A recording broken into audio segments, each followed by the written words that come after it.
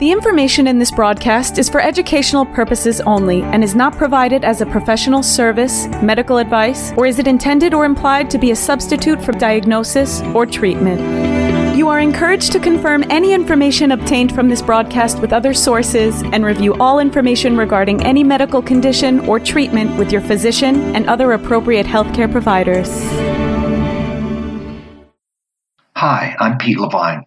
Welcome to Noggins and Neurons, Stroke and TBI Recovery Simplified. I'm a clinical instructor and clinical researcher. I've co-authored dozens of scientific journal articles about brain injury recovery, and I'm also the author of the book Stronger After Stroke. I'm Deborah Battistella, occupational therapist, creator of the OT's Guide to Mirror Therapy, and an OT educator. I have a lot of experience working with survivors. Most of my clinical practice has been in a certified stroke center. Pete and I are especially interested in talking about what rehab, neuroscience, and clinical research all have to say about the brain and recovery. But don't worry, our job is to make this stuff simple. We're here to make it so that everyone, clinicians, clinical students, caregivers, and most importantly, the survivor, understands what it takes to leverage their great neuroplastic brain for recovery. This podcast began with both Pete and I, two kindred souls with a passion for moving the recovery process forward. If you've started listening more recently, say since the beginning of 2022, you likely noticed that Pete is absent from conversations. This is because he had a rather unexpected and abrupt departure from this earthly plane. Pete's voice remains in the intro in reverence to and respect for his part of our joint vision for this project. Simply put, it wouldn't be where it is today, nor have a future without him. Now, on to another great conversation.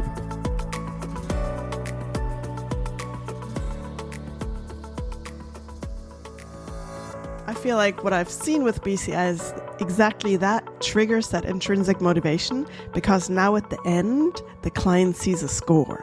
The client gets a picture of the brain activity. Mm-hmm. So even though it seems boring to us, I feel like it might even be more boring to us as clinicians to just sit there and watch than to the client. The client is so into it at that point. Mm-hmm. And I think sometimes they forget that it's boring, that the focus shifts more on, I'm gonna beat my score.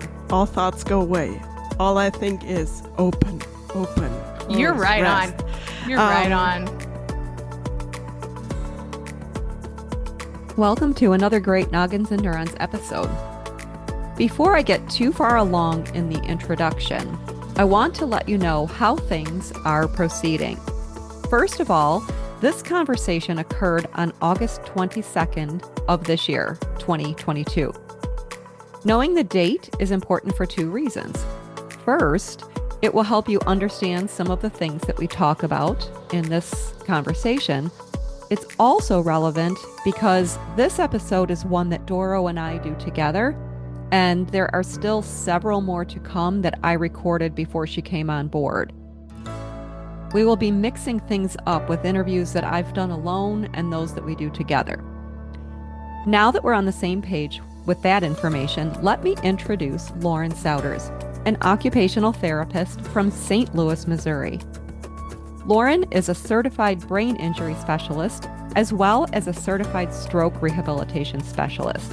She is very knowledgeable on using brain-computer interface technology, known as BCI for short, in stroke recovery through her work with Neurolutions, where she is the Director of Clinical Operations. Lauren is the first occupational therapist to pioneer this technology, assisting in the development and integrated clinical applications of BCI to stroke patients. The brain-computer interface achieved a breakthrough designation and de novo classification from the FDA for the IPSI-HAND system from Neurolutions. We cover a wide array of topics in this inspiring conversation, starting with the basics of BCI, And moving on to brain frequencies, how and when to use BCI, paradigm shifts, and what all of this means for survivors and those who work with survivors. Real quick, before we get into the conversation, I want to mention the Noggins and Neurons podcast membership. If you love what you hear on the podcast and want to take your recovery or practice to new places, consider joining the membership. Go to nogginsandneurons.supercast.com and sign up. Right now, membership is just $5 a month through October 15th, 2022. Signing up now puts you in the founder circle, and who doesn't want to be part of that? The fee will go up a bit after October 15th as well. Check the show notes for the membership link, as well as other good things that we talk about always. And now, on to Lauren and BCI.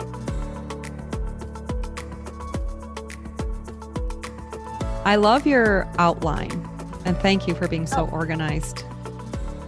Well, thank you for thinking that I am. I told Doro I've never had anyone be so clear and give us, let's follow this flow. And I thought, see, this is great. You don't have to stick to it either. It's just throwing it out. It's a good place to start. We probably won't, because we just always, we go down rabbit holes. We have tangents and okay, great. I love that. I think that's why people like our podcast, because that's what we do. Well, you don't want to be too sterile, right? Oh God. No. I have to. No. I had to bleep myself. I'm leaving literally like an hour and a half after this. Uh-huh.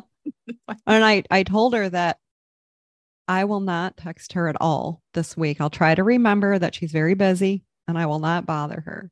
Oh. So it'll be okay. I'll be all right. I'll probably be very drunk. Oh, shoot, you're recording. You better cut that out. Well, I don't know. Celebrations. Yeah, that's right. Maybe I'll pull a Pete and say, oh, I missed that. Sorry.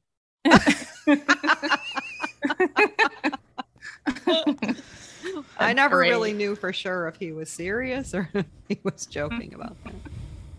So I was going to say an opening of like some kind words, but when I met Pete. Do you want to say something sappy? Now would be the time, because when Pete died, we did those episodes. Like, so many people were affected by him not being here. So if you want to say something sappy, you go right ahead. It's not totally sappy, but it is. I actually do credit him a lot because I was a new grad and I wanted to be in neuro. I did all of my student work on my clinical rotations in neuro, but then I took his course way back in 2011. It might have been 2010, 2011.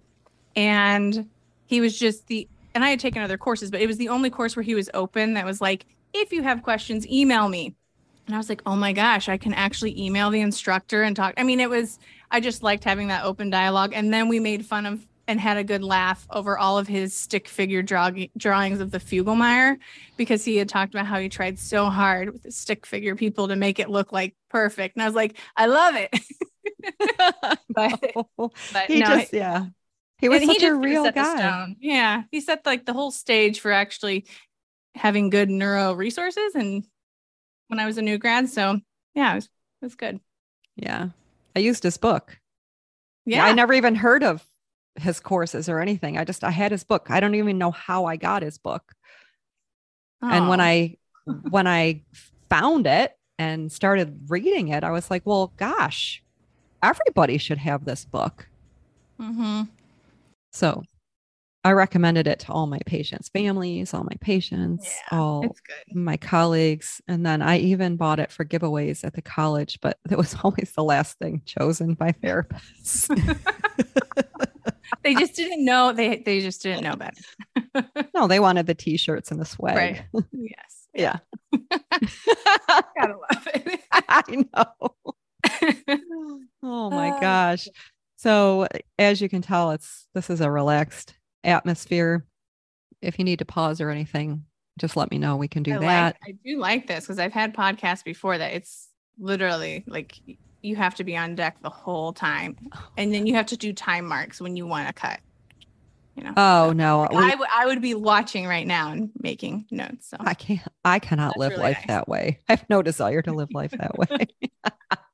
I kind of want to ask Dora a question. Okay. I just want to spin it back on you about BCI, since you've used it in more ways than I have, to be very honest. What are your initial thoughts before we even dive into like what BCI is? Because you're seeing patients, you're using it. So what are you thinking? I love it.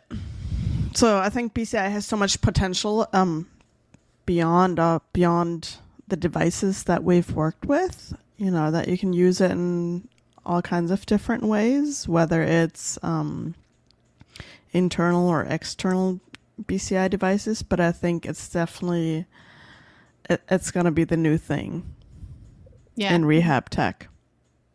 I would agree. So do you guys just want me to start like what BCI is? Yeah, I mean, we can do like a, hey, Lauren, thanks for joining us type thing, and then dive in, or it doesn't matter. I mean, what do you want to do guys, then? Thanks for having me today. Thanks for joining us. Glad to be here.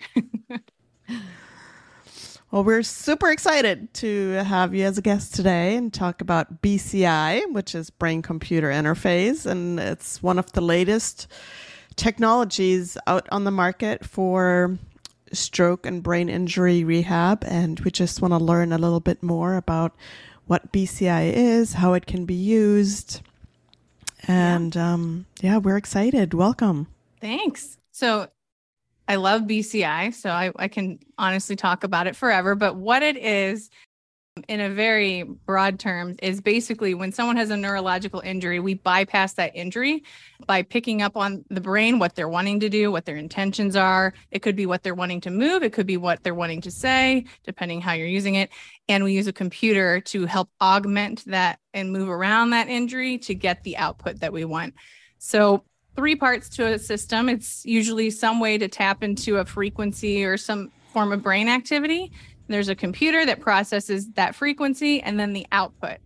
The ones I'm most comfortable with and know most about is when we're working with stroke patients who have hemiparesis and we're wanting to build an intense therapy for motor recovery. And so we use a dry electrode or an EEG signal to tap into, and we can go dive into details later, but to essentially say, hey, I want to move this impaired hand, we can augment that and allow them to wear an orthosis that allows them to control the opening and closing of their hand with their mind. Very cool. Yeah. So you just mentioned bypassing the injury. Yes. Can you dive a little bit deeper into what it means to bypass the injury? Because so far, what we know in neuro rehab is we have an injury, let's say, on the right hemisphere of the brain, which will affect the left side of the body. So you will not be able to move your left side as good as you did before, and now your right side in the brain has the injury. So how do you bypass that area and still get activation in the brain? Can you elaborate a little bit? Yeah. So with motor recovery, just like you said, truly 90% of those motor fibers are on that contralateral side, where again, right side of the brain affects the left side of the body. However, 10% of motor fibers that are in the premotor cortex on the uninjured side of the brain, or the same side of that left-sided weakness, is really controls the motivation of somebody wanting to move their arm and hand and trying to move their arm and hand. And so if we can pick up and characterize that specific frequency in that area, then that patient says, okay, I want to move my hand, we identify it, then we have this output where we can open and close using an orthosis. So that's kind of the bypassing the injury, but I also look at it more as trying to facilitate that neuroplasticity and getting other areas of the brain to tap in and have nice feedback over and over in an intense, repetitious way to kind of build and recruit more neurons for that. Exactly. So you basically are taking that 10% and trying to beef it up to hopefully and eventually give it a higher percentage and move the hand again. Right. For example. And with BCI, there's 2 different ways that there are folks in the world doing it today. So there's the invasive approach, where Synchron is a company doing a lot of research right now out of David Petrino's lab in Mount Sinai. You should follow him because he does a lot of great stuff. But they are doing invasive, a way to tap into those brain signals very close to the brain's surface, like the cortex surface, for specific outputs. And I recently heard they worked with ALS. It was their first patient, I believe, to promote function in that sort. And there's other folks that are trying to do this in a more non-invasive way and to make sure the signal is still good, a brain signal is still good. With where I work and what I do, we use non-invasive. So we use an EEG sensor, dry electrode. There's no gel or anything like that, but it just sits on the scalp almost like a stethoscope listening to frequency. And we can get a pretty good signal right in that premotor cortex too, if somebody's thinking, I want to move my hand. And then we can pick up on that signal. So there's a lot of work going on right now. So I think it's really exciting to see where this is going to go. I can see it in the health world, and I can see it not in the health world. I can see it being used kind of differently. So clinical data. I felt like I've been talking nonstop, so I wanted to pause and give Deb a chance if she wants to say anything. Well, you actually asked the question that I was going to ask, so that was fun. I kind of like, because I'm an instructor and I kind of like the teaching mode. So I want to, maybe if we could just talk a little bit more about that 10% that is on the, so that is on the ipsilateral side, correct? It is. Mm-hmm. So I kind of want to drive that point home a little bit, because we tend to think very silo-ish, like, okay, the left side of the brain controls the right side of the body, the end. And that is not true. Right. And so can you, I don't know, just how do we think about that clinically? Like, as clinicians, remembering that and then helping survivors understand what they need to understand in order to successfully participate. It's really a new concept, because we really just kind of tapped into it. A lot of people still, classic dogma, again, right side of the body is controlled by the left side of the brain. And really what I think a good and for anybody to learn is Hebbian learning theory. And so when we first looked into this in the very beginning, it was, well, we know that neurons that fire together wire together. And if we can do this over and over again, we've seen it with neuroplasticity in children and learning new motor outcomes. Can we do this in an area of the brain that it is healthy? You can do it. And can we do this mass repetition and see what can happen? And so I think it's really good when we apply that theory and we say, hey, I know you had a brain injury in this area of the brain, or a stroke in this area of the brain, but you do have healthy brain tissue. And this is the time that we need to be very intense, and we need to focus in that recovery to hopefully facilitate, again, that neuroplasticity.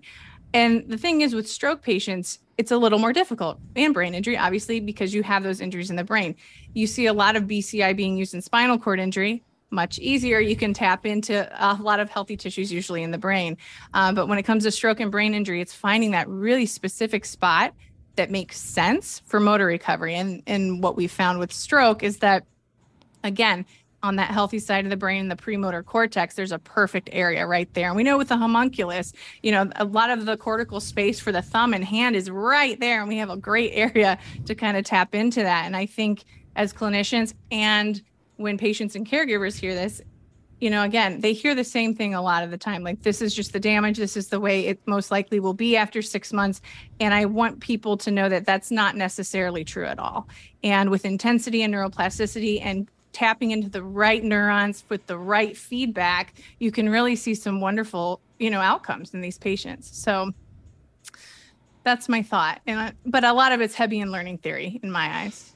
So I love it. That's just, sorry. No, I'm sorry. You go. I'm sorry. No, you go.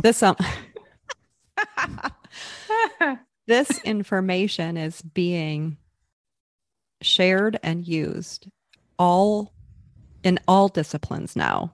Even people who are into meditation, like people say, oh, I'm not into meditation, but it really is focused thought. And people change their lives. Athletes change their lives. Anybody in the world, they're changing their lives through more controlled focus of the brain. It's hard. It's hard. That's something I struggle with on a daily basis. That's why I say, yes, you're right. It's very hard. And I know I can go off on tangents just a little bit, but sound vibration therapy, sound therapy, I experienced this for the first time about a week and a half ago. I went with my best friend, and she's going to kill me for saying this, but I went with my best friend, Allison, where you were wanting to get into this brain focus, calm state. And we couldn't do it. Like we tried, and it's so hard. And so I actually was thinking about this when I use BCI, or in the clinical studies I was in, and I was using BCI with patients. We always say, you focus on moving your hand, and then you try to rest your thoughts and get into this like calm space before you go back to thinking about it again. And that is the hardest thing for any of our patients to achieve. I mean, you would see their accuracy really low, as some people have seen, on just trying to rest their thoughts. It is so hard. Mm-hmm. It really is. Well, we're trained to be on the go all the time. Our thoughts are all over the place because for all the reasons that they are. I'm not even going to get into that. But as soon as you're told to rest and relax, it's kind of hard. Anxiety kicks in. You're like, what's going on? Yeah. Yeah. And Oh no, I was gonna say, and, with BCI, depending, obviously I think BCI can be used. I'd love to tap into a lot of different ways. It's just straight function, so speech and all of that. But when it comes to a therapeutic intervention where we're talking about this focus and attention, what I find, even though I think the patients that have used this have done way better than I ever would, especially on the attention and focus, they do get better, but they tend to get really tired and cognitively tired. But their attention starts, they will start subjectively saying, my attention feels better, or I'm not forgetting something so little during the day. And then you can see those kind of scores improve. It's really interesting to kind of see how it all plays out. But I really should do a lot more BCI attention, like attentive therapy on myself, I think. Well, probably all of us should. You already mentioned the brain frequency. Mm-hmm. Are we going to talk a little bit about that? Because sure. it ties in the different frequencies and what they cause our brain to do to control our body. Right. In my experience, when we're looking at the frequencies, we're looking actually at a specific range, a frequency range of hertz in kind of two domains. I'm looking at what in the premotor cortex, what their brain is when we say relax and rest. And we do this over and over again, but just to kind of see where that baseline resting frequency is. And then I look at the other one, which is think about that motor imagery piece and imagine moving your hand. And I always say things, since I'm looking at the upper extremity, really imagine moving your hand and then tapping to your thumb, because there's a lot of cortical mapping at that thumb. And, just really think and imagine that. Don't try to do it. Just imagine it. And then I take that frequency. I will say, as a little tangential here, when I do look at patients who have had a stroke, sometimes, not always, but sometimes we do see a good signal on the injured side of the brain. And what do you do when you see that? And so sometimes as a clinician, I want to know, how far out is it from their stroke? Because sometimes there's a lot of inflammation and changes that happen around that stroke injury. And then if it is farther out, if contralateral looks good, I'm just going to throw this out here, I will use that signal. And if it's there, I use it just because they tend to do really well. If you have it, let's use it. Yes. Save the penumbra. Oh, yeah. You know what? I was actually I was thinking I was going to bring up the penumbra, but I thought that I don't know. I thought maybe it might be a little too much, but clearly not. Clearly I could have brought it up. Oh, no. Bring it up. I was thinking about the penumbra too. Pete was all about the penumbra. So if people have been listening to the beginning episodes of our podcast, they probably know about it. And that bringing awareness to that, right? Mm-hmm. We need to. Yeah. And then when to tap into looking at that contralateral signal. Yeah. So when I was talking about the inflammation and I was really talking about the penumbra of, when you see it, when you don't, do you excite, do you inhibit, kind of all of those things. And that's something that we looked pretty deeply in the research that I had done. really looking at the timing of when they had their stroke, what type of therapy they had or didn't have, or what type of sensory input may they have had or didn't have prior to us even looking at it, just because if we could, maybe we would tap in on that contralateral. And I did see a couple contralateral patients, mostly all ipsilateral, but I did see a couple. And the ones who we did use a contralateral signal had some of the greatest gains on our outcome measures. So there's something to be said there. I'm feeling like I'm a little confused right now. Yeah. Why? Well, I might have to cut this out because I don't want to be embarrassed. But no, it's an open, safe space here. Safe space. I don't know what the audience think. I know the audience. We might drop in listener retention after this. Actually, I've put myself out there on the podcast many times.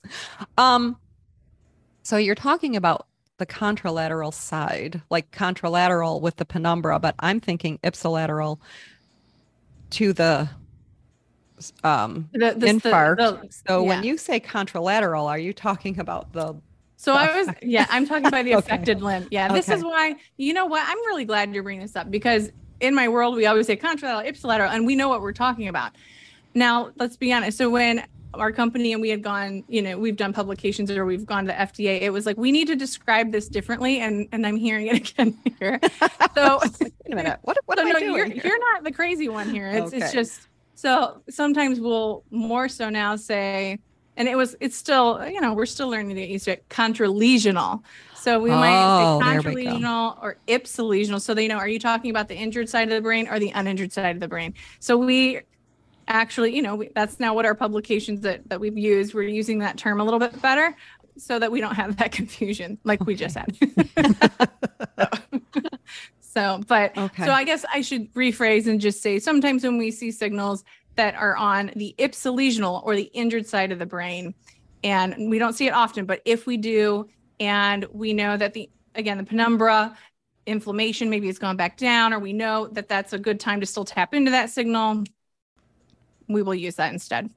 So I have another question. And so Doro, I'm kind of hogging it right now, but when we're talking about the penumbra and tapping into that area, how are we supposed to think about using BCI in terms of time frame from stroke? Because we know if we do too much too soon, we can cause further injury. So how do we think about that? That's a great question, because in my world, that's actually a huge part of a lot of our research, was why we were pushed into chronic, as with most studies, because we didn't want anything else to be confounding, due to spontaneous recovery and all the variables that fall into those first 6 months. Truly, I think as a clinician, I really wish that I could get into what I call kind of like the pre-chronic phase, right at that 3 month. And sometimes I see literature out there that does say chronic at 3 months, even though that's a little sometimes, up for grabs there. But I think BCI in that realm, in that time, this is just my opinion only, would be a great time to put it in there. I've heard a lot of people saying, let's do this intervention in inpatient. And again, I think that would be a case-by-case basis, just depending on how far out they are, what's the fatigue, even just that cognitive component of being attentive to therapy. And so to me, I think the sweet spot, I'd love to start studying it more in that 3 month post-stroke. I'd love to push it up, and maybe a little bit, maybe 2 months post-stroke. I'd love to push it up a little bit sooner. I think the gains, and again, my opinion only, would be even greater at that point than what I even see in chronic. That's my opinion. So I'd love to do that. Well, that's what I was thinking about, because I know Pete talks so much about tapping into the penumbra during that phase when the swelling is going down. Yeah, when things start to come into focus, and they can actually, okay, this is what's happened, this is what I have to do. Yeah. And the other thing, and I haven't found it in the literature yet, but I've heard it before, and I always question how we can work BCI into this to make it better too. And what I heard is that learned non-use in those who have a stroke really starts to set in within the first 3 to 6 days, is what I heard. Is it sooner? It's right away. It's the moment of injury. Is it at moment of injury? Yeah, moment of injury. Okay. So that's my question. What can we do safely at that time to facilitate a better outcome? And I always wonder, is BCI a good, is that a time too? I don't know. So there's a lot to learn with There BCI. sure is. Yeah. Still a lot to learn in stroke recovery in general. I think we're at the tip of the iceberg. There's so much more. So much more. Mm-hmm. So much. Yeah, I'm curious. So as clinicians, we go to OT school or PT school, and we don't learn anything about these technologies. No. So I'm a huge advocate in general that clinicians should always look at the latest technologies, but unfortunately, a lot of the settings don't even consider using any of these technologies. But how do you envision the practice setting to change with these kinds of technologies available to clients? I think everything's shifting to more onto the patient and the family. It will shift to them. It will shift to being more home use based, remote therapeutic type monitoring. That's what I'm sensing. And of course, in stroke rehab, I like that and I don't for a few reasons. Just for the fact that I think it's great it's just that intensity piece. And having that face to face, I think is still really important for this patient population. But I do see our clinics, kind of pushing less in-person visits, more out of the clinic. And I also, as you were saying, in school, this is another thing, again, we don't learn this advanced tech. And then I think when clinicians, we do hear about it, we are skeptical off the bat. I have always been way skeptical off the bat. And then you just wonder, and maybe I'm just throwing this out here. I was, working in a large hospital system. When someone would come in with technology, I'm thinking, well, they just want to sell us the piece of technology. They're going to say anything that they want. And, and you're just skeptical. And I think the practice itself, and I hope on both sides, right, in the healthcare setting and for those who work in advanced tech, that we change kind of that paradigm. I think it really needs to shift now, especially with the push of patients getting it more outside of the clinic, that don't just push a device, put a device where it's appropriate. Don't push it on someone who it's not. And that's one thing I actually really like. And a lot of people who have worked with me, even on this industry side, know that that's a huge piece of me, that I'm all on clinical evidence only. But the greatest thing about BCI is that it's up to that person, and this is a good thing to bring up, if they're appropriate for it. And in the current literature, in a healthy population, I were to screen, 100 people around here today for a specific BCI controlled signal, whatever it might be, roughly 15 to 16% won't have a signal.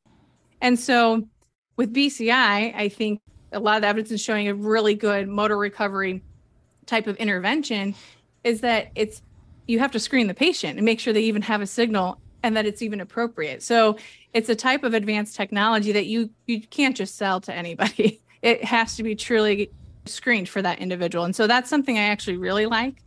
But I think more so, my biggest thing is I think in advanced tech and clinicians and universities and healthcare systems have to start speaking the same language and realize that it's about the patient and you need to do what's best for the patient. And that's kind of above all else. So, yeah, in my opinion. But. Oh, yeah, I fully agree. So talking about that technology and clinicians and what we have learned in school and that we've not learned any high tech, how did you transition from being an OT in a clinic, hands-on with clients, to being out in the tech world? I miss it. I mean, I will see patients in a heartbeat.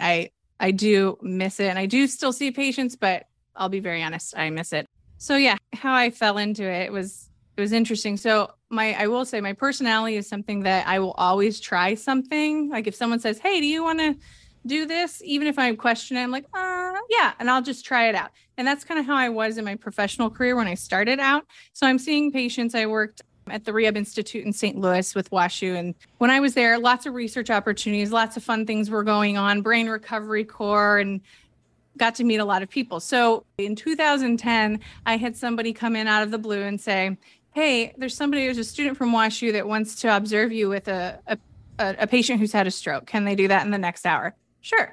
And this individual sat down in front of me and he literally said, I'm just working in a lab and on my PhD and I want to be able to do mind controlled things for patients who have had a stroke. And I literally was like, this person's crazy. But I let him sit with me. And then fast forward to a year later, one of the physicians said, hey, I'm going to start a clinical study here at WashU. There's a neurosurgeon who is working on brain computer interface. He wants to see if we can put this as an intervention and just see what happens for those who've had a stroke. And do you just want to like help us out and write a protocol? And I just thought, oh yeah, of course, sure, I'll do it. And so we wrote the protocol, and we actually worked on that protocol for a good year and a half before we really felt, okay, let's try it. And so then I kind of slipped into doing clinic half-time and then being on this research side at WashU, and then working with that over and over. And the sponsor, who is the company who is, sponsoring some of the study to see if there's something here. Once that study was complete, it was, would you come to our company and help us keep the clinical evidence going and learning from a patient perspective and a clinician perspective? Because the company that I'm at, they valued very much of who's your end user, who's actually going to be using this, and is it the patient? Great. Then we need to be talking to 1,000+ patients right now. And so that's how I got into it. I kind of just slipped from in clinic to doing research and doing in clinic, and then kind of switching over to the industry side. But when I did that, I was still doing clinical studies. So I was still seeing patients, and I still love that. I don't see as many patients as I would like right now. Dora knows that. I would love I just have fun. I have fun with all the patients I work with, and I miss it. So well, don't worry. Go back. I got some good ones lined up for you this week. I can't wait. I really am. I cannot wait. I love being in a clinic with patients. It's my jam, actually. So do you want a job? I feel that. Hey. Hey. Do I have to get my OT license in Florida? Yes, I do. There's several positions available. Oh, okay. Several. Okay. Can I just come in once a month? Can I come in once a month? Sure. Yeah, you can do like a guest treater or something, I'll do intensives for like a week. No, it's got no, 2 weeks. Can we do 3 weeks? 3-week intensives. Yes. The more the better. That's what we're signed up for right now. It's 3 weeks. That's great. That's great, actually.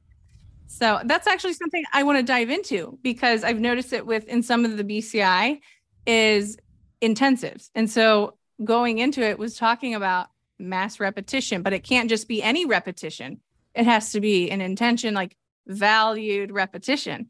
And so I've had conversations with Dora. I just said actually yesterday, I would love to see, I would do a clinical study on her little clinic just to see how well her patients do after her intensives, because we know they do awesome. And it's just, there's something to capture there, Doro, just to help a lot of other patients, I think, when it comes to the intensity. So kudos to you. She's amazing. She really is. I know. Intensives are just, we see them work, Mm-hmm. That's why we keep going with it. And then we tweak it for every client. Some might lose ability to concentrate and focus after 3 hours. So we cap it at 3 hours a day. Some can go for 5 hours. So we take full advantage of it. Oh, I would. Yeah. Again, so it's what's going to motivate your patient. I always say whatever motivates your patient is when you're going to see the best outcome. So find what really makes them tick and then go for it. And so with BCI, it's a little difficult because it's such sustained focus. And this is something I should bring up because I know other folks are doing it too. For the BCI that I'm working with, we try to just minimum say 150 reps a day, right? Get 150 reps a day, but they have to be focused. You really got to be attentive, very attentive, but it's hard to keep focus when it's, we are so used to like high stimulation, gamification all the time. And since this is kind of this new theory of intervention coming in, this is a paradigm shift with BCI, is that it is a strict focus and over repetition over and over and over again. And it is intense, but some people might say, oh my gosh, that looks so boring, but it really is. It's a way to like calm the brain, get it going, calm the brain, get it going. And so again, it's kind of a twofold, right? Dora, I'm kind of like on two ends of the spectrum here. Like you have to motivate your patient, and there's that side. So in your intensive, that's perfect, right? You're tapping into what they want to do and you go, go, go. And then I think also on the other side with BCI, you see great results with it. I'm just like thinking out loud to myself right now. Sorry. I'm on No, you're good. No, I'm super excited. We designed a intensive. It starts in a couple weeks, so we're gonna start the morning with a BCI session, then give the clients about an hour break, maybe an hour and a half, rest a little bit, sleep, go to the hotel. The clients usually stay really close to our facility so they can take rest breaks in between. Then we're going to do 3 hours of hardcore, high repetition neuromuscular re-education. And then we're going to take another break and we're going to end the day with BCI. Wow. That's so we're going to awesome. do 5+ hours a day for 5 days a week for 3 weeks. So I'm stoked to see what's going to happen. Yeah. Oh my goodness. I have to say something here. I just have to. You talked about a lot of things. You talked about some clinicians not being open to learning about technology. You talked about motivating patients. You talked about boring interventions.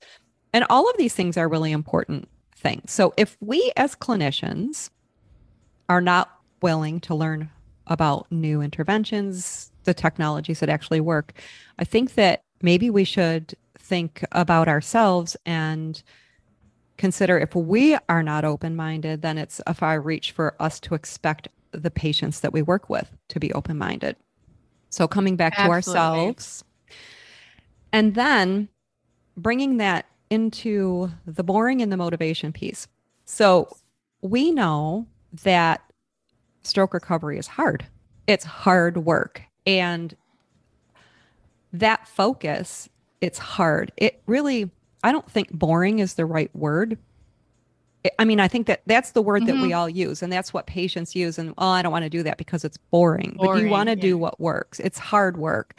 And the whole motivation piece, the brain likes spontaneity, the brain likes variety, the brain likes those things. And I just finished up doing some research on mirror therapy and learning about how the cycle works in the brain. So with the cerebellum and the higher order visual pathways and how it actually loops through the center of the brain with the basal ganglia. And it's the basal ganglia, it's that region that decides what it wants to do. Yeah, that's the gatekeeper. Right. It's the selection maker. Right. Do I like you or do I not? Yeah. So the thing to me is when we use the word motivation, I think a lot of therapists think that we're here to motivate our patients, but a lot of it is what is the internal brain motivation piece? Intrinsic piece. Yes.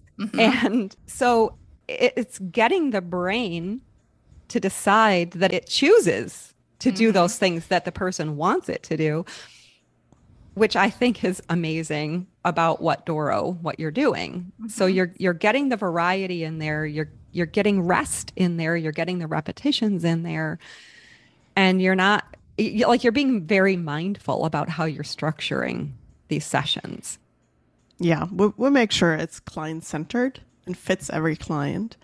And about the boring, so it makes perfect sense what Lauren said, that it's boring when you look at a screen and you open, close, or open, rest, open, rest, right? But I feel like what I've seen with BCI is exactly that triggers that intrinsic motivation, because now at the end, the client sees a score. The client gets a picture of the brain activity. So even though it seems boring to us, I feel like it might even be more boring to us as clinicians to just sit there and watch than to the client. The client is so into it at that point. And I think sometimes they forget that it's boring. That the focus shifts more on, I'm going to beat my score. All thoughts go away. All I think is open, close, You're right rest. on. You're right on. And it's just, I've never, with the BCI, I don't think I've ever had a client that said, wow, that was really boring. You just made a really good point. You want to know why? So you're exactly right. It's probably because, we see it, right? We are the clinicians sitting there. Sorry if you can hear my yellow lab picking on my pug right now. Probably no, go right ahead. Pug and yellow lab. Right. But here's a good story. I was working with a patient. And again, I've seen the BCI I've worked with over and over and over again. And, I did a screening. I saw a signal. I tried it out. And he actually started crying. I may have told you this story before, Dara, but the patient just started crying and was so happy. And you kind of forget, right, when you're going all the time. But this patient said, no, this is the first time in my therapy. And it had been like, he had been a couple of years post-stroke. He said that I thought about what I wanted and it happened. And he said, it wasn't a clinician opening my hand for me. He even said it wasn't E-stem that the clinician had to hit the trigger for it to even open my hand. He was like, I thought it and it did it. And so that was so motivating to him. And then that was the day that I actually took a step back and, as a clinician, you're in the clinics, you're taught go, go, go, and you think it's just boring, but really it wasn't. Like for him, that was the first time he said in, years, he controlled what he wanted and he felt a sense of just self again. And so it was just that little piece, and that's huge and motivating and intrinsically. So it affects everyone differently. And I think you just said it's probably boring for us clinicians. Yeah, you're probably right. Because I think it affects patients very differently. So.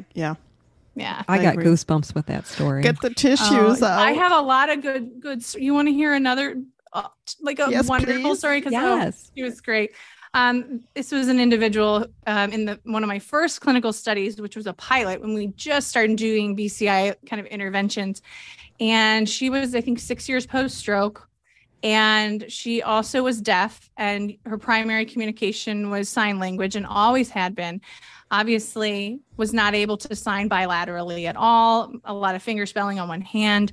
And then at probably around the 8-week mark, 7-8 week mark, she came in and was able, not perfectly, but much better, was able to bilaterally do some signage with her husband again.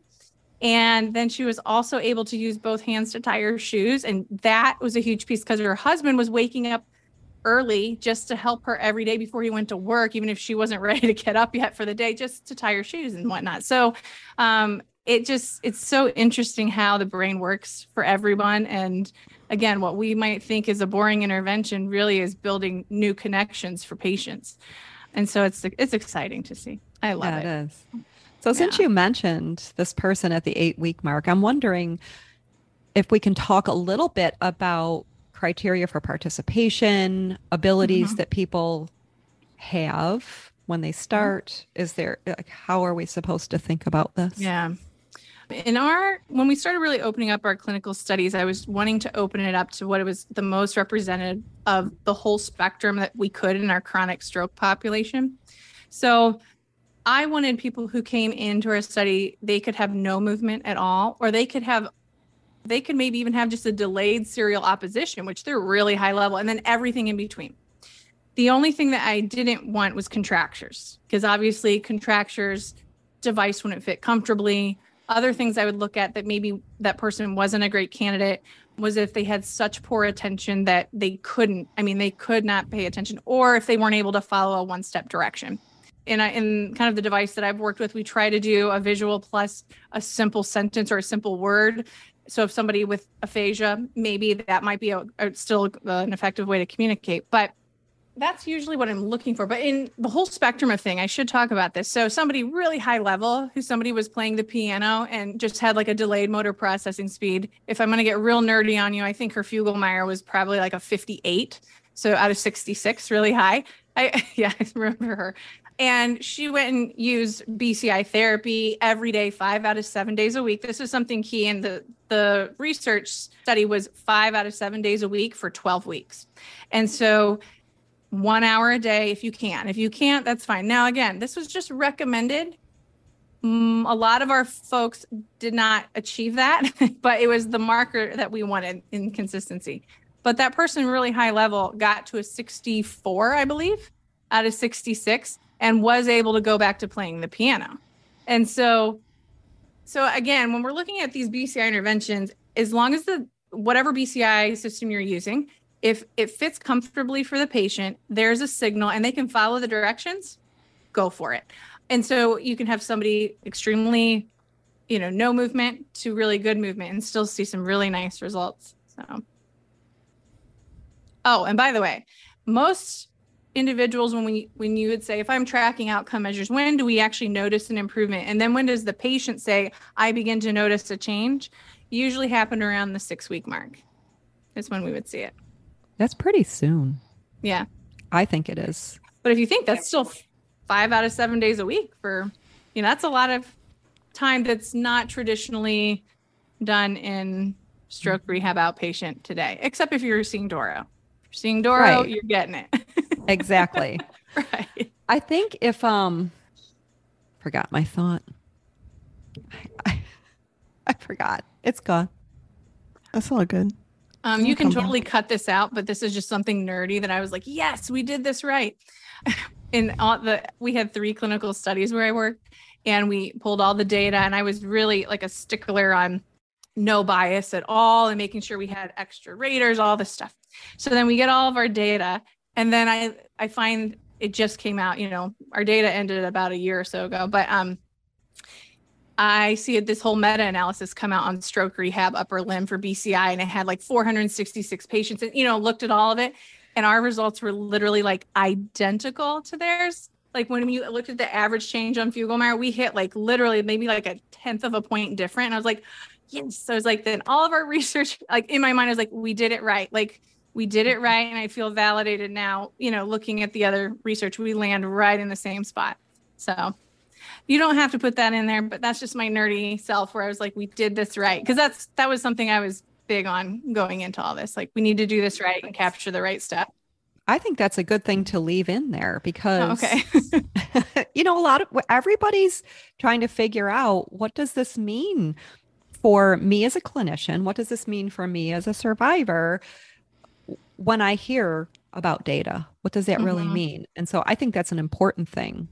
There needs to be a playbook, like a handbook. Yeah. There's lots of them, right? But like an updated always handbook for them.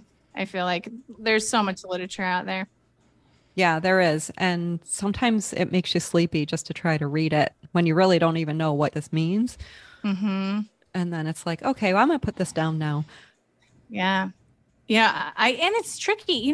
Again, with stroke rehab, and even I almost got tricked a little while ago. I read a recent article on BCI that someone had done, and it very vaguely glossed over, like in one sentence, that this was done basically in the subacute phase.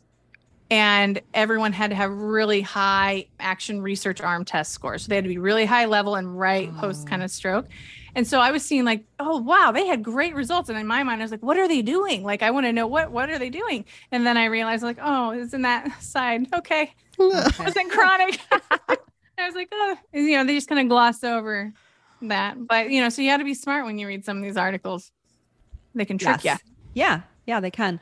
Yeah. So there are 2 things that I want to talk about. I want to talk about muscle tone because you did bring up contractures. So no one who's contracted, but can we talk a little bit about muscle tone? And then I want to talk about length of time for the dosing. So you did say 12 weeks and people see changes at 6 weeks. So how should we as clinicians think about putting somebody on a program? So that's interesting. So if there's clinics like Doro that can do intensives, great. I think with BCI and the way it's going, it would have to be a home program in my mind. It would have to be a system that goes home with the patient. It becomes their home exercise program. Truly, it's something, and I think this is good. And I know we say it as clinicians all the time, some, not all, but some patients come into clinics and think if they just walk through those therapy doors, they're going to get better. But really the reality is that, again, like you said, it's really tough. It's hard work, and they have to put in that hard work. And I think using BCI in a home setting, something very easy for a patient to use so they can get as I say, high valued repetitions, intense repetitions. That's what I would like to see, because what we looked at was 5 out of 7 days a week. And in each day, in that 1 hour session, it was 150 repetitions. And people are usually tired by the end of it too. And so it's putting in that work outside. I mean, 2 BCI sessions, Dora. I mean, that's just like makes my heart flutter that you want to do that in your clinic. It makes me so excited. So there's that. But then the muscle tone piece that you're talking about. So to be very honest, the lower the tone to me, the better. Like in the modified Ashworth score, I tend to like 2 and under. But this is, again, just in my world, which is the upper extremity. In other BCIs, this may not be as big as a piece, but in the upper extremity for stroke, I do like the elbow to be at 2 or less. sometimes when it's at a 3, what I notice is, or even later, if they try to do something functional at the shoulder, you get that flexor tone kicking in and everything tightens up, and then it's hard to get it all to relax down again to keep going. Or sometimes it's just so hard to get passively stretched that still, if they try, even when they're thinking on moving their hand, their tone kicks in, and maybe the device they're wearing on their hand wouldn't fit comfortably. So those are kind of why I steer away from 3. Obviously, I steer away from 4 if it would affect the wear of the device, but 2 and under tends to be really good. Okay. So in one of the BCI systems that I've worked with, we have a component of passive range even before, like if you're just to kind of prime you before and stretch slowly before you're getting into these repetitions. And I actually, Dora, I don't know if you know this, but when I go talk about rep counts and how many repetitions a patient needs to do, and let's say they're using a BCI system and it counts those repetitions for them, in the specific device that we helped develop, I only counted BCI repetitions, so intention, thought-based, and an active repetition, like they're actively trying to volitionally do it themselves. But if I did a passive mode, just a stretch, I don't count that as a rep. And I got some feedback from a patient that was pretty upset that I wasn't counting the passive stretch rep. And I was like, he's like, because I'm really, and he made a good point. He said, I'm really trying to relax so that it can get a good stretch. So I would say, oh, okay, maybe I should be counting passive reps, but then, I still don't. Well, I wouldn't either. I get it. I get where you're coming from. The brain's going to be like, no, I didn't do that. It's easy. It's easy. It's doing it for me, so. Thanks for helping me relax so that I can do my work. Right. So I don't know. Dora, this is interesting.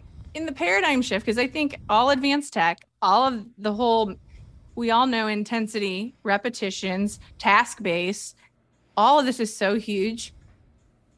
Do you feel like, where do you feel like the huge paradigm shift needs to happen for clinicians that are not as a unicorn like you? You're a unicorn, but they're in their outpatient clinic and they want to do the best for their patients and do these type of things, but they feel like they're running, 100 miles an hour or get stuck in their old ways. Like what advice would you have? I think it would come down to repetitions, amount of repetitions. I feel like that's the biggest thing where clinicians still feel guilty if they ask a client, okay, I want you to give me 15 reps. Okay, we're going to do it one more time and then we'll move on. It's like, no, if it's under 200, we don't even get started. That's what I would push in other settings, the repetition, even if they don't have any kind of advanced technology. I feel repetition and mindfulness are two of the biggest players in stroke recovery. I say that motor imagery piece, like, that we were talking about in the mirror therapy. I think that is huge as well. So that mental practice, just. And you mentioned home program, subacute facilities and inpatient rehab facilities, they're sending people home sooner early than they should be. And so for clinicians, like clinician thinking, having solid home programs to send people home with, training them in the clinic. Like Pete and I talked about this all the time on the podcast. Why are we waiting until the day before discharge to set somebody up with their home program? Here, do a few exercises at home. Goodbye. No. That's not going to help people recover. Start in the clinic. And if you think about OT, teaching and learning concepts, like that to me makes the most sense. Tell, show, do, and repeat. Tell, show, do, and repeat. And if people think about how much time they invest in their studies, like clinicians, think about how much time you spend studying before you learn something to the point of mastery. Well, the same is true for the clients we serve. We need to give them that space. And, I agree. I think, again, you're right. It's like the day of discharge or the day before, it's grabbing the generic, usually handout and writing the reps. Putty. Yeah, here's your, right. Poor quality printed. Right. Exactly. Yeah. It's been copied like 1,000 times over. I can see my handout already. I'm not saying anything people don't know. Oh, no, people would agree with us. They know that. That's, because I feel, and the other thing I noticed, to an inpatient is because patients are there in such a less duration now, It's okay, well, we're just going to focus really quickly on your ADL function and safety, and that's all we can do, and then you're out. And there's that huge gap, right? There's that huge gap, a drop off. And I mean, again, that's another area for a home program. The system that I worked with, it does have this component. And actually, I should bring this up, and I overlooked this because sometimes you're so close to it. It is truly a home device. That's what it was studied in. So all of our patients who are chronic stroke who came in, I trained them with the system, sent them home, and they use this all at home. Oh my gosh. And so they would come in the first study, we had them coming every 2 weeks and would do outcome measures and check on them. After it worked really well, we went to 4 weeks. And so in the other studies, we were 4 weeks and they would come in. And so this was something, obviously, even in the prototype research stage, we had to make as simple as we could. Send them home. Obviously, they can call us as a therapist and talk to us at any time, but then we could remotely check in and actually see what they were doing. Anytime they used their system, it would sync on their Wi-Fi, and I would know how many repetitions did they do. And I would also know, like, hey, your signal quality maybe wasn't that great. It was really noisy. And was it noisy because something wasn't set up right? Or was it noisy because you were all over the place and you were moving? And so it was a way that I think, and this isn't just for BCI, but when technology starts going into the home like this, and it will, and I can't wait for it to do that, is to understand what they're doing in their home program, because that's where we're going to see this recovery happen, right? When they own it and they start doing this at home too. And so just really keeping that intensity at home and being able to make sure it's happening gives us the best home exercise program. Because we all know right now people come in, it's like, oh, have you done your exercises? Like, oh yeah. It's like, okay, can you show me your first one? And then they can't show you the first one. So, there's a little clue. Right. So I think it's going to be great to kind of see advanced tech, BCI and beyond, to push these things in a way in the home that clinicians are still very connected, can still give their clinical skill set and their input on, but also giving what these stroke recovery, survivors need, and that they're not getting. So, right. We talked for a long time about BCI in general. I wonder, are we allowed to know about the specific device that you work with and that Doro is getting, or is that against the rules for this podcast? No, I can share it. I just don't want to be overly promotional. I actually am like that in all of my usually things, but no, I can talk about it. So I work for Neurolutions, and it is a brain computer interface company. Our first product, it's called the IPSI hand, and IPSI, and if you follow this podcast, ipsilateral. So we're picking up the ipsilateral side of the affected arm. So it's the uninjured side of the brain. So our system is a 3-part system. It's a dry electrode headset where a patient, we looked at it, can they put it on one-handed? Because again, this was a clinical study where the patient was taking it home. So they could don it one-handed. And then there was an orthosis that if they could just stretch with the better, stronger hand and open up 2 fingers to put into the device, you could just snap the orthosis back without finagling too much and facilitating too much tone.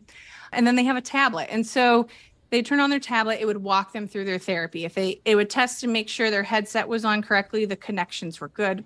And then they would go into their therapy program that was customized for them of controlling and opening and closing this hand. So it's called the IPSI hand. And I can say it, I've been silent because I've worked with Neurolutions now for 10 and a half years. So we kept everything in clinical studies, under hush. We never talked about it to anyone. And now this week we're officially commercially launching it. So as an OT, I get excited because I was able to work with this team that brought it from an idea to a prototype into clinical trials through the FDA. And then now we're here, and Doro was actually our number one choice for wanting to put the system in this clinic.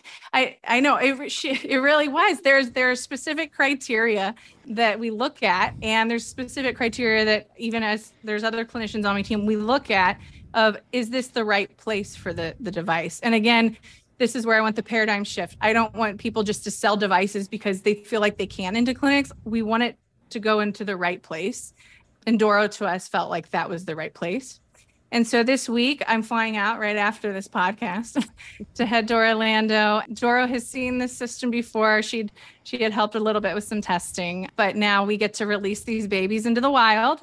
They're going off to school. As I said, we'll leave them in really good hands, and it's exciting. So it's actually, I'm hitting like this milestone. It's exciting. So It's super exciting. I can't wait. yeah. I can't wait for clients. I'm so excited Same for here. the clients. Same here. Yeah. To finally have access to new advanced technology and see how we can help them with it, help them on their recovery. Yeah. So it's exciting. So I have a question for you. Yeah. So let's say we have a lot of clinicians that listen to this podcast and they feel motivated to bring new tech into their clinic or even a hospital setting. What would you recommend to them to bring high tech in a traditional setting? So I think a lot of it's going to be the evidence push.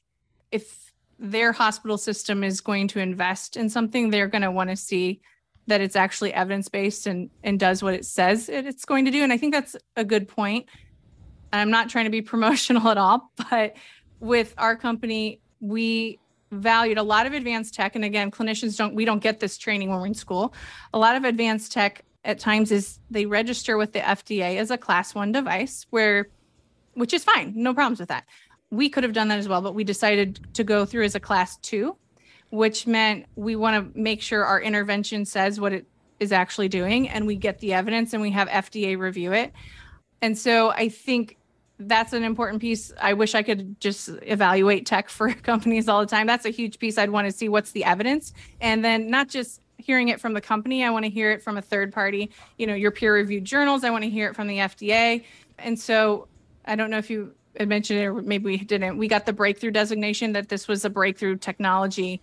There was an option for chronic stroke survivors that has never been seen before that had clinical evidence. So the FDA granted us a breakthrough designation, and then a de novo, which is you are the first brain computer interface for stroke recovery that actually, has evidence that you can market for. And so I think for clinicians, we're not taught how to evaluate advanced tech. And I think that's the huge gap that needs to be filled in here, is looking at the actual evidence. Who else has looked at this evidence besides the company itself? And then does it fit into my setting based off of the evidence, what we're seeing? And if it does, then let's approach it in that fashion of this is the evidence. It's going, it's going to be easy for our patients. It's going to fit into what our work streams are already. I think that's the way to do it. But again, it's making sure that the technology is a right fit for who you're seeing in the evidence.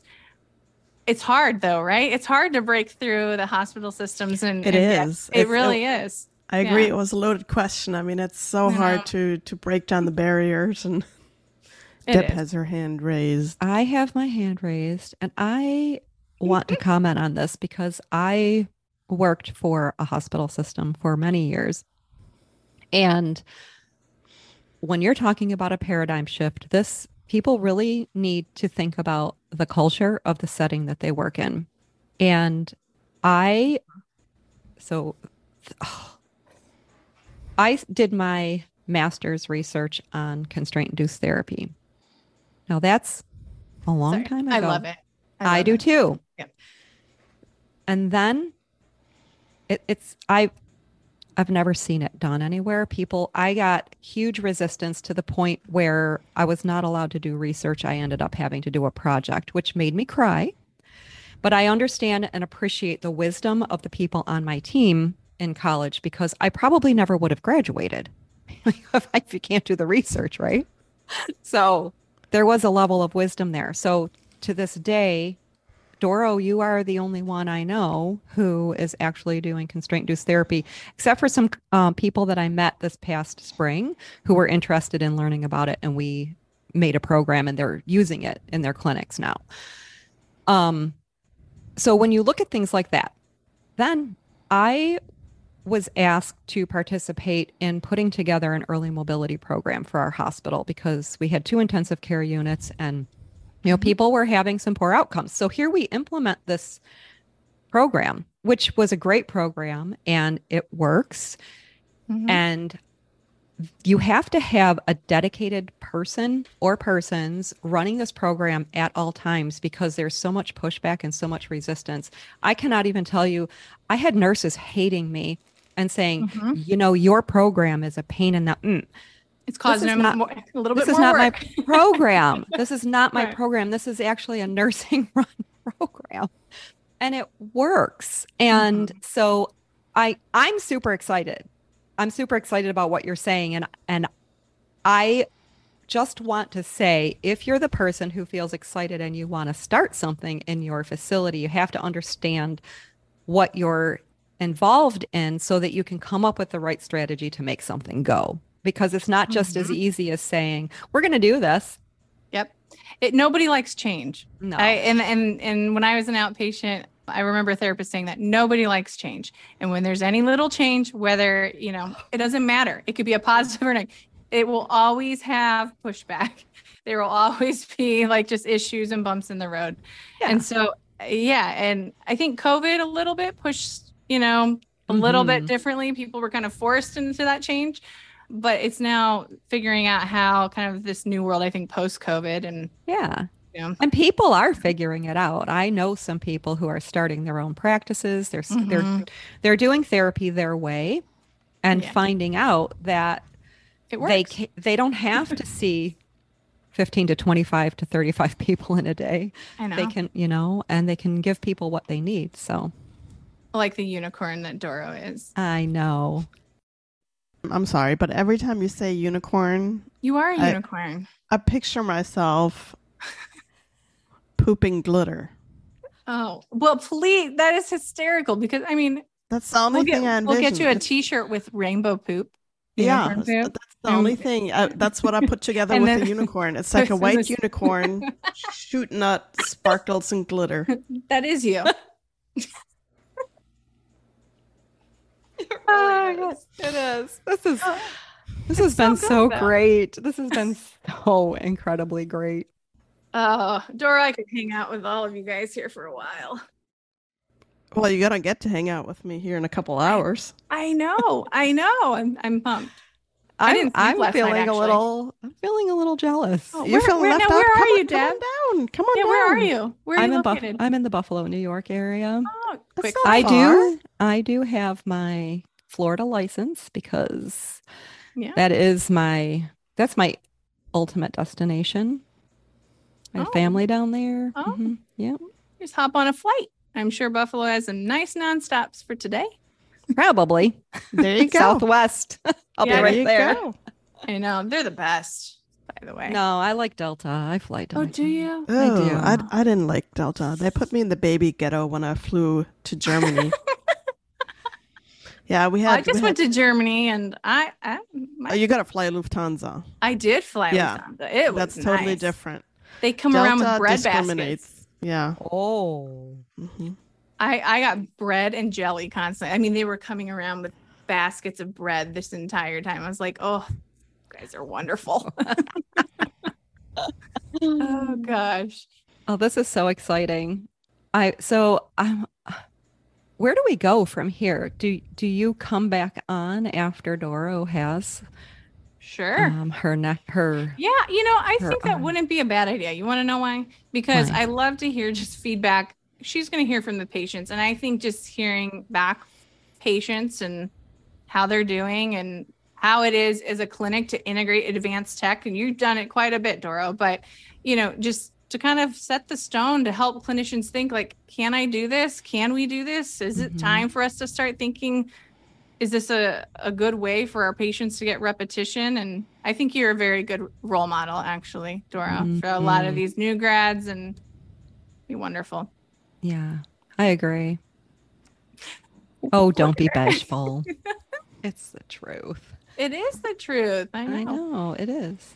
And now, if I really want to make you feel really like you're going to hide now, I think I went through a list of, it was like 400 plus outpatient clinics that I had gone through and rated to see where did I want to try out the IPSY hand first, like where first. And she's number one. So. Wow, you make me cry. Yeah. This is like the third time I've gotten goosebumps during this chat that we're having. I feel like a very good clinician. You're a very good clinician. She is. Yeah. So something to be all right. This is not about me. This is about technology. Yeah. Dora, you feel awkward. Everybody's looking for, everybody's looking for the thing that works, and you're willing to try it. And Lauren, yes, but I want to give that credit to sorry, I don't mean to interrupt, but I really want to pass that credit on to my clients. Yeah. because they give me the chance to try it. Yeah. It's all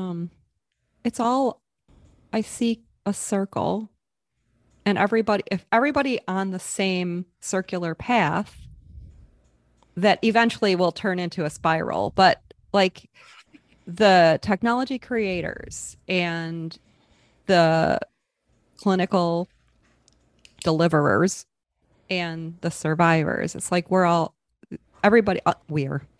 it's like you're all in the same frame of mind. You have the same common goal, the same value system, I think is where I'm trying to get at here. And so it's all of that. It's all of that. And the one thing I used to always tell patients, and I will say where I was, we actually did have quite a lot of advanced tech. And again, that motivates some patients.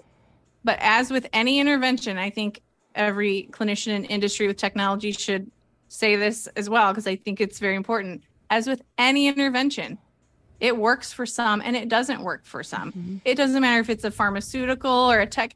That's just the way it is. And so I hope that, when we're thinking about these new paradigm shifts to better our patients, that we kind of look at it in that aspect, not that this device is going to work for you, but it's something we should try because we know this in the best evidence. Let's try it. I agree. There's no one size fits all yet in stroke or brain injury rehab. And that's where I feel it takes a skilled clinician to figure out what is needed. What are the intervention that this specific client responds best to, and then use them. And a lot of times I've been in the field for a hot minute now, but I still look at myself as a grasshopper, and I learn from every client in every case because I try new combinations of treatments. And I feel like that's a huge step for many clinicians out there to take, to just be brave, try new stuff. You're not going to hurt anybody necessarily. Yeah. Or try not to hurt anybody, at least. But just try whatever fits your client the best might give you the most success in the intervention. I'm glad you brought that up, that skilled thinking.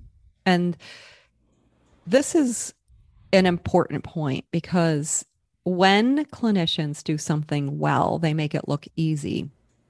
And people don't always realize the amount of learning that has already occurred with this person and the understandings that a skilled clinician has about a diagnosis, about the interventions, about the way a person presents, many, many components, and then understanding the quality of the evidence and understanding the quality of the intervention and putting all of those pieces together. I know it's easy for people to get into certain mindsets and think, oh, well, this device, it's half the cost of that. And to think, but you're oftentimes comparing apples to oranges and not understanding the clinical skill that's involved. Yeah. Now, I can't speak to the company or the device I work for, but when I was in clinic, I remembered thinking, well, for this person, you could actually possibly pair these both technologies together or, and just try it. And so, it's fun that way. It is fun that way. So. It is. Well, this has been great. Are we finished? Did we talk about all the things that we wanted to cover here? If you want. So if a client listens to, or a stroke survivor listens to this podcast and says, I want to try BCI, where do they go? Doro. Orlando. No. Don't say that. Neuro Hub. Let's cut. We're gonna re-record this. Doro just wanted to just get that in there. No, I'm kidding.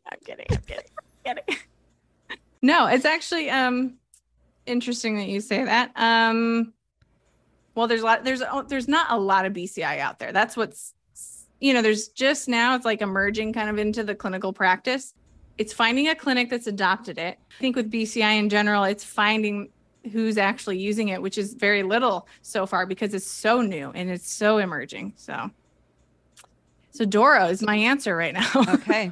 So that is it. Cut. So this isn't going anywhere else right now. Okay. Yeah. Good, Let's good. stop here because otherwise I need to have 3 more job postings. You don't Find a have to new even post. location. You know that I've got, I'll be You down got a there. Florida license, don't you? I sure Come do. on down. I can get a license. But You get a license. So Yeah. easy to get.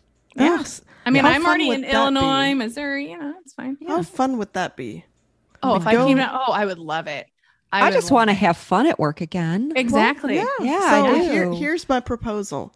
So we're gonna do 3-week intensives. On the first it. weekend, we're gonna go to New Smyrna Beach. Get attacked by sharks or Might be nibbled on by sharks. It's not my favorite beach. All right, fine. We'll go to St. Pete's. St. Pete, Clearwater. Yeah. Yeah. Okay, we'll go there. Okay. Second weekend, we're gonna do yoga on a goat farm love it. because it's my favorite thing to do.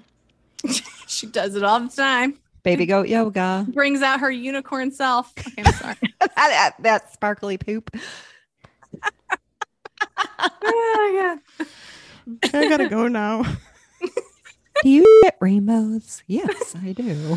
That's what Where do I you do, go and I after stab goat people yoga? with my head. So tell me more. Where are you taking me after goat yoga? Oh yeah, I don't know the third week yet. That would be okay. a surprise. We'll have to. Oh, maybe. Oh, I told you it's gator season. I should go gator hunting. Ooh. I've never hunted gator. I mean, oh, I just gosh. make it sound like I did. Have you ate gator? I had gator nuggets. Ooh. Yeah, I mean it's it Chewy? tastes like kind of like funky chicken nuggets where you're like, well, this is not chicken, but just a little bit more funky. Oh, I see. I can't wait. That sounds fun. You sound really I'll excited. sneak some gator in there. Yeah. Don't you worry. Oh gosh. Oh, And this is great. I'm gonna stop recording. I want to mention the Noggins and Neurons podcast membership. If you love what you hear on the podcast and want to take your recovery or practice to new places, consider joining the membership. Go to nogginsandneurons.supercast.com and sign up. Right now, membership is just $5 a month through October 15th, 2022. Signing up now puts you in the founder circle, and who doesn't want to be part of that? The fee will go up a bit after October 15th as well. Check the show notes for the membership link, as well as other good things that we talk about always. Thank you so much for listening to this episode. We appreciate your support and would love to hear from you. Ask us questions and share your thoughts by email at nogginsandneurons@gmail.com. That's noggins, the word and spelled out, neurons@gmail.com. If you like what you heard, please share this podcast with others you think will benefit. Also be sure to subscribe and leave us a review.